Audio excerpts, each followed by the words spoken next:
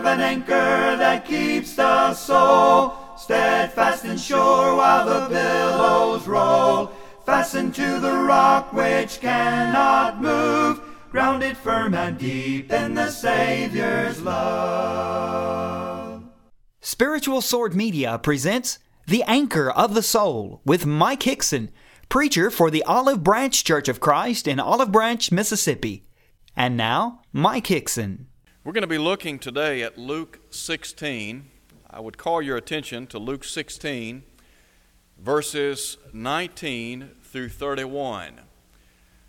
The theme of our study today is going to be titled, From Here to Eternity. Because literally, when you think about life, one day, though we may reside here on planet Earth, we will stand on the shores of eternity. We know not when our life here on earth will end, but we know that unless the Lord comes first, one day we will walk the quarters of death. In Luke 16, we have the veil lifted for us, the only time that I know of in the Scriptures that we have an account of what goes on in the eternal realm. And so we want to talk for just a moment or two about from here to eternity, because we read about two individuals that were literally here and then in a very short period of time were in eternity. As we look at the veil being lifted for us into the afterlife, there are some things that maybe all of us would do well to consider. The first thing that I would call your attention to is the reality of death. Death signifies a passing from one life to the next. James tells us that the body without the spirit is dead in James 2 at verse 26. In Luke 16, we read of two individuals. Both of these men had the opportunity to live here on planet Earth, but both of these men were ultimately swept into that eternal realm. I would call your attention, first of all, to their bios in life, and this has to do with their status in life, because Luke affords us insight into their state while sojourning here on planet Earth. Look, if you would, at verse 19. First of all, we think about the blessed man, that is, the rich man. The Bible says there was a certain rich man who was clothed in purple and fine linen. And the Bible says he fared sumptuously every day. In other words, he lived a life of luxury. But then in verse 20, we read about the beggar man. And here Jesus said there was a certain beggar named Lazarus, full of sores, who was laid at his gate, desiring to be fed with the crumbs that fell from the rich man's table. Moreover, the dogs came and licked his sores. So here you have these two individuals on the opposite ends of the economic spectrum. One rich, one poor. One blessed, one a beggar. But then note, if you would, the brevity of life. Because both of these men, the blessed man, the beggar man, both of these men were swept into eternity. And so note what is said in verse 22. The text says, "So it was that the beggar died and was carried by the angels to Abraham's bosom. The rich man also died and was buried." Whether we like it or not, we as members of the human family will one day be confronted with death. Now, all of us have probably felt the sting of death to some extent. Maybe we've lost a mother, a father, grandparents, a brother, sister, a child. Whatever the case may be, the Bible tells us over and over again that life in comparison to eternity is extremely brief. You see, Job acknowledged this much in chapter 14 at verse 1, when he said, "Man born of woman is a few days and full of trouble." The psalmist in Psalm 90 at verse 10. In that context, he contrasts the eternal nature of God to that of man. He speaks of God as being from everlasting to everlasting, But then in relationship to man, he would say that the days of our years may be 70. Maybe we live to be 80 years of age, that is, maybe we live to be 80. But he said it is accompanied by strength, sorrow, and labor. It is soon cut off and we fly away. And the idea there is that ultimately death comes to all. And so in verse 12 he would say, so teach us to number our days, that we may apply our hearts to wisdom. And then also in Ecclesiastes chapter 12, Solomon, the wisest man of his day, noted in chapter 12 the demise of the human body, how that the body begins to wear out and ultimately gives way to death. And so at death, he said, the body returns to dust.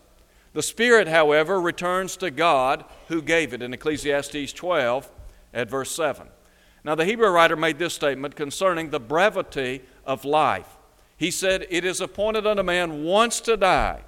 After this cometh the judgment. And so death is a common foe of the human family. I would encourage you at your next opportunity, read the book of Genesis chapter 5. In Genesis chapter 5, you have literally a commentary on the human family, because over and over again the expression is made, and he died. And really that sums up those of us who live here on planet Earth. We're born, and ultimately we die. And so with that in mind, we note the reality of death. But now let's note in the second place the realms of the dead. When we talk about the realms of the dead, we're specifically addressing two distinct places. The Bible in Luke chapter 16 lifts the veil for us into what is called the Hadean realm. And in Hades we read of the abodes of the dead, the righteous and the unrighteous. Having said that, note if you would what is said. Let's back up and note verse 22. Because here we read about the death of the beggar. That is, the death of Lazarus. And we're going to talk about their fate. Because in looking at the fate of Lazarus, we find that he went to a place called Abraham's bosom. And so with that in mind, look at verse 22. The Bible says that so it was so that the beggar died and was carried by the angels to Abraham's bosom. What is Abraham's bosom? Well, in Luke chapter 23, you recall Jesus, while hanging upon the cross, said to one of the thieves had made the statement to the Lord, remember me when you come in your kingdom. Jesus had this to say, today you will be with me in paradise, in verse 43. Paradise is simply the bosom of Abraham. It is the abode of the righteous. Every person who steps out into eternity in a right relationship with God goes to paradise, or the bosom of Abraham. Now the Bible says that the angels bore the spirit of Lazarus over into that Hadean realm. Let me just cite for you a couple of things regarding this abode. Number one, it is a place of rest. How do I know it's a place of rest? Well, drop down and look at verse 25. Here we find Abraham saying unto the rich man, son, remember that you in your lifetime received good things, and likewise Lazarus evil things. But now he is what? He is comforted. When we talk about paradise or the bosom of Abraham, we're talking about a place of rest, a place of comfort. In Revelation chapter 13, verse 14, or rather chapter 14, verse 13, John the Apostle said, blessed are the dead which die in the Lord, yea, says the Spirit, that they may rest from their labors, and their works do follow them. Paradise is a place of rest. We talk about life and the toils and the labors and the trials and the tribulations that we experience here on planet Earth. Well, they're common to us. We live in a world subjected to these things. But that's not the case in paradise. In paradise, we have the opportunity to rest from our labors. We are comforted from the toils and the trials and the tribulations that are so common to us here upon this earth. A second thing that I think we find in looking at this abode called paradise or Abraham's bosom is the fact that it is a place of rejoicing. If you look at the Scriptures, you'll find that there are a number of statements made by the Apostle Paul about death. And I think Paul viewed death in a very positive way. As a matter of fact, he welcomed death. And there was a reason for that. In Philippians chapter 1 at verse 21, Paul would say, "For to me to live is Christ, to die is gain." In verse 23, he would say, "To depart and be with Christ is far better." Why would it be far better? Because it's unlike this world. It is a realm, a region, free from the cares and the anxieties and the worries of life. It's a place where we are in the presence of God, where we've gone home to be with the Lord. It's a place of rejoicing. I think about people stepping out into eternity, going home to be with God. The thought that continues to reoccur in my mind is, thank God I made it. Thank God I'm in this beautiful place called paradise, the abode of the righteous. It's a place of rejoicing. To know that we're now going to spend eternity in the presence of God forevermore. But then there is a third thing that I would call attention to as we think about paradise, and that is the fact that it is a place whereby we enjoy reunions. That is, we are reunited with loved ones from days gone by. Now, sometimes people ask the question, how do I know that I'm going to be with people that at one time graced planet Earth? If you go back to Genesis chapter 25 at verse 8, you read about the life of Abraham. Abraham, as you know, was called the friend of God. He was the father of the Hebrew nation. It was through the lineage of Abraham that all nations of the earth would be blessed, according to Genesis chapter 12 at verse 3. But in Genesis 25 verse 8, the Bible says that Abraham died at a good old age, full of years. And here's what the text says: he was gathered to his people. What does that signify? It signifies to me that there was a reunion that took place on the part of Abraham and his people. His wife, Sarah, had died some years earlier. Sarah, as you know, had stood faithfully at his side for many, many years. They had together enjoyed the blessings of a child of promise, Isaac. They had seen good times and bad times, joys, frustrations, trials, tribulations, all of the things that accompanied them in this life. But now the Bible says that Abraham has died. When Sarah died, the Bible says he came to mourn for her, to weep for her. Why? Because he had lost a loved one. But now in Genesis 25 verse 8, he is reunited with his people. And I think he was reunited with Sarah. And so those are some of the blessings that accompany us in that eternal realm that is called paradise. Now, there is a second abode that we read about in Luke 16. It too is a part of the Hadean realm. Note, if you would, what is said concerning the rich man. The Bible says that he also died and was buried. Nothing is said about the burial of the poor beggar man. Whether or not he had a proper burial, one can only surmise. Maybe he was buried in a potter's field. Whatever the case may have been, nothing great was said about how his body was taken care of or disposed of in this life. But with regard to the rich man, he was buried. And the Bible says, and being in torments in Hades, he lifted up his eyes. Now, some translations use the word hell. In 2 Peter chapter 2 at verse 4, we have a more accurate rendering of this abode that is spoken of here in Luke 16.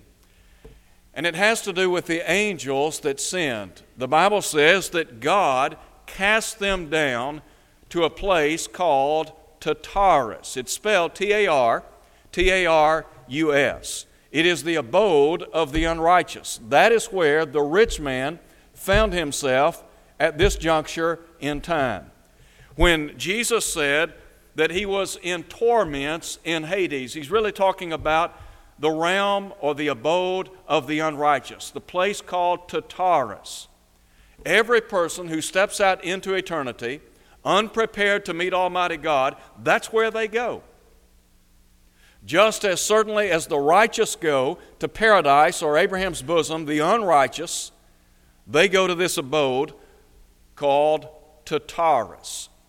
It is a place of torment. Now, let me just make a couple of statements along these lines. First of all, it is a place of misery, and I think the text suggests that much. Note, if you would, verse 23. The Bible says, "And being in torments in Hades, he lifted up his eyes and saw Abraham afar off, and Lazarus in his bosom. He cried and said, Father Abraham, have mercy on me." Now note what is said. "Send Lazarus that he may dip the tip of his finger in water and cool my tongue, for I am tormented in this flame." Make no mistake about it. Those who step out into eternity unprepared to meet God go to a place that is filled with misery. There's nothing good about the abode of the unrighteous. There's not one thing positive that can be said about this abode. As a matter of fact, it is a place of excruciating pain and anguish. I think it's a place of sorrow. Now, one of the things that I believe makes this abode so horrendous is reflected in verse 25.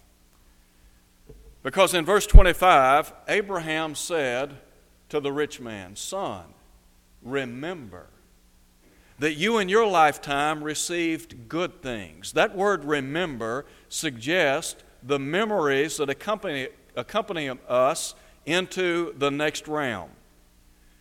The haunting, searing memories of life. Now, for those of us who are Christians, who are walking hand in hand with Almighty God, who are doing our dead level best to live a faithful life in the eyes of God, the memories that will flood our soul in that region or realm known as paradise or the bosom of Abraham, I think they'll be good memories, happy memories.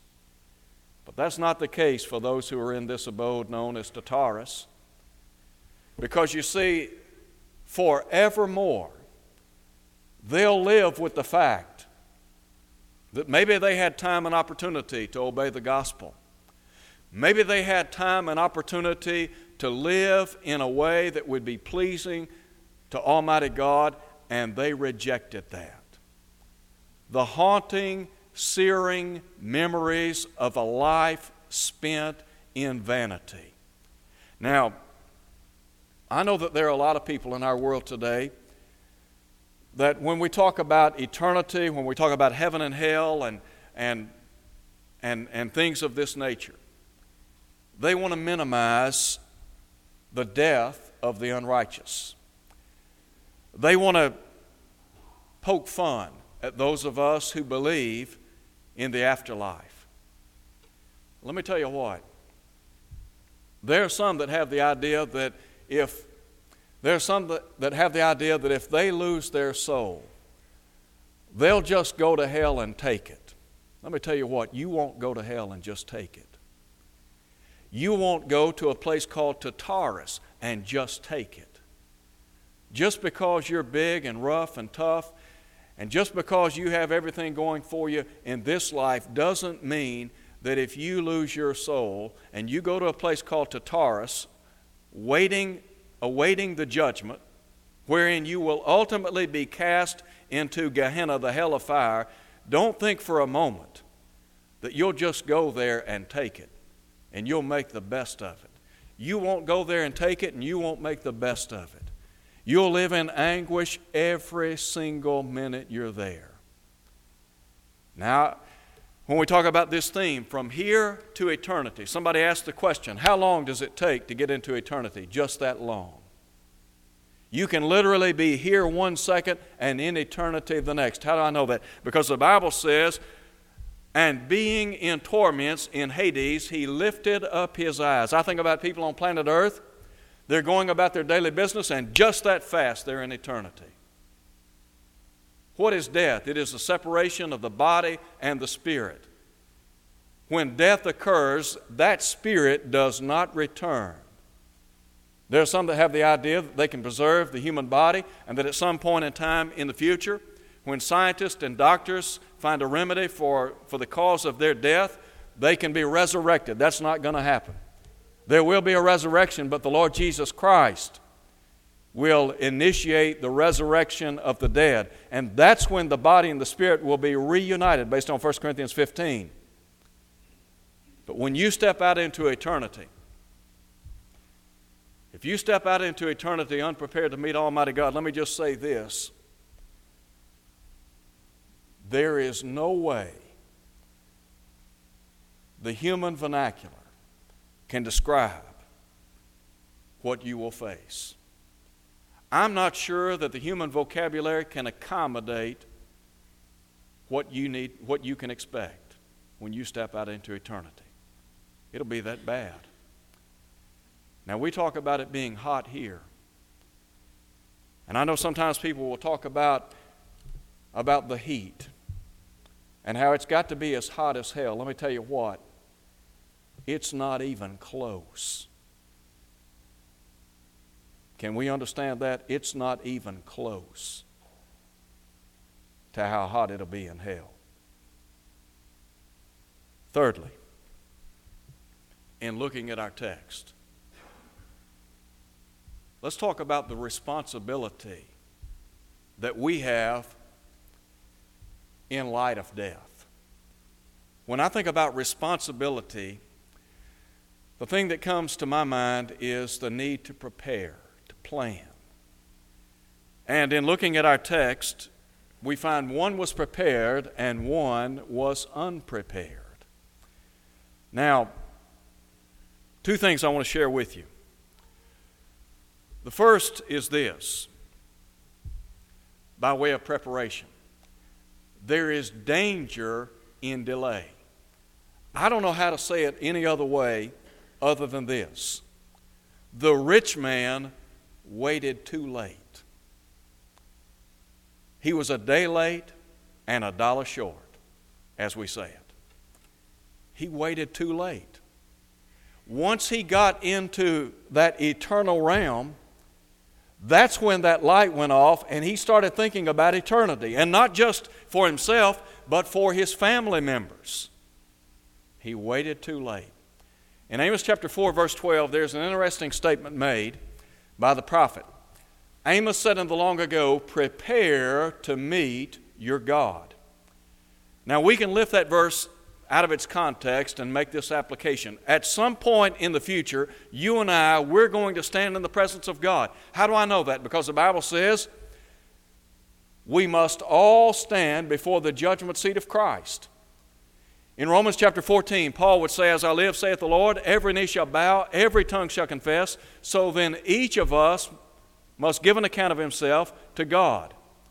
We're going to be in the presence of God. We're going to stand before Him. If we're going to stand in the presence of God and give an account of the deeds done in the body according to what we've done, whether good or bad, as Paul would say in 2 Corinthians chapter 5 at verse 10, we would do well to make preparation. We would do well to make sure that our hearts and lives are ready to meet our Maker. In Revelation chapter 19, verse 7, there's a statement made that I think is applicable to what we're saying. The Bible says, the bride has made herself ready. The bride is the church. Those who are in the church, who are faithful to the Lord, they have made themselves ready. In other words, they're prepared. They've taken it upon themselves to act responsibly, to live right, to do right, and ultimately they're ready to meet the bride. Let me just ask this question. Are you ready? Have you made preparation to meet your God? What would you need to do? Well, first of all, if you're not a Christian, the Bible says you don't have any hope at all. As a matter of fact, Paul would say in Ephesians chapter 2 at verse 12, you are without hope and without God in this world. You don't have one bit of hope, not one shred of hope. We talk about stepping out into eternity, unprepared to meet God. I think that's why the Hebrew writer would say in Hebrews 10, verse 31, it is a fearful thing to fall into the hands of a living God. In other words, it's a fearful thing to die unprepared to meet Almighty God. Why? Because the wages of sin is death. Romans 6, verse 23. Well, what do you need to do? You need to believe that Jesus is the Son of God, that He is who He claims to be, the divine Son of the living God. You need to repent of every sin. Jesus said, except you repent, you will all likewise perish. Then you have to confess with your mouth what you believe in your heart, that He is the Son of God. Be buried with Him in a watery grave of baptism, rising to walk in newness of life. We're baptized into Christ for salvation, Mark 16, verse 16. For the washing away of our sins, Acts 22, verse 16. So we have to be baptized into Christ. You may be here and you are a member of the body of Christ, but you are unfaithful. You're not living like you should. Let me tell you what, you're not prepared. You're not prepared to meet God. You're not ready to stand before Him on the day of judgment. You'll find yourself in the same condition as the rich man. You'll be in torment. And so the admonition to you would be to come back to the Lord. The Bible says if we confess our sins, He's faithful and just to forgive us, to cleanse us from all unrighteousness. Now, in commenting upon the danger of delay, let me just make this point very quickly. The duty of doctrine. This man was concerned about his brothers. He was concerned that his brothers would die and find themselves in a similar predicament. The rich man wanted Lazarus to go back and warn them. And the Lord, in His narration of this, said in the long ago, if they do not hear Moses and the prophets, neither will they be persuaded, though one rise from the dead. All Jesus is saying is, you better put a premium on God's Word. You better understand that this book right here will guide you from earth to eternity. If you don't listen to the teaching of this book, the teachings of this book, you don't have a prayer. The only thing that's going to warn us and help us ready ourselves for eternity is the Bible. Jesus said, you shall know the truth, and the truth shall make you free. Maybe you're here today. Maybe your life's not what it ought to be. It very well may be the case that all of us will be in eternity before midnight tonight. Who knows? The Lord may come, death may intervene, we don't know. But we know this much. We can literally be here 1 second and in eternity the next. The question is, are you ready for eternity? Thank you for listening to The Anchor of the Soul. Your speaker has been Mike Hickson, preacher for the Olive Branch Church of Christ, located at 9100 East Sandage Road in Olive Branch, Mississippi. To hear this lesson again and to see video archives, go to olivebranchchurchofchrist.org. Tune in next Sunday for more of The Anchor of the Soul. When the strong tides lift and the cables strain, will your anchor drift or firm remain? We have an anchor that keeps the soul steadfast and sure while the billows roll. Fastened to the rock which cannot move, grounded firm and deep in the Savior's love. Hi, I'm Mike Hickson. We hope you've enjoyed the Anchor of the Soul radio broadcast. Our worship services at the Olive Branch Church of Christ begin at 10 a.m. each Sunday morning. Our Sunday evening service starts at 6 p.m. If you're in the Olive Branch area, we would love to have you visit with us. Services at the Olive Branch Church of Christ are streamed live over the internet each week. Please visit our website for additional details. That website is www.olivebranchchurchofchrist.org. Join us again next Sunday morning on this station at 8:30 a.m. for the Anchor of the Soul. This is a presentation of Spiritual Sword Media.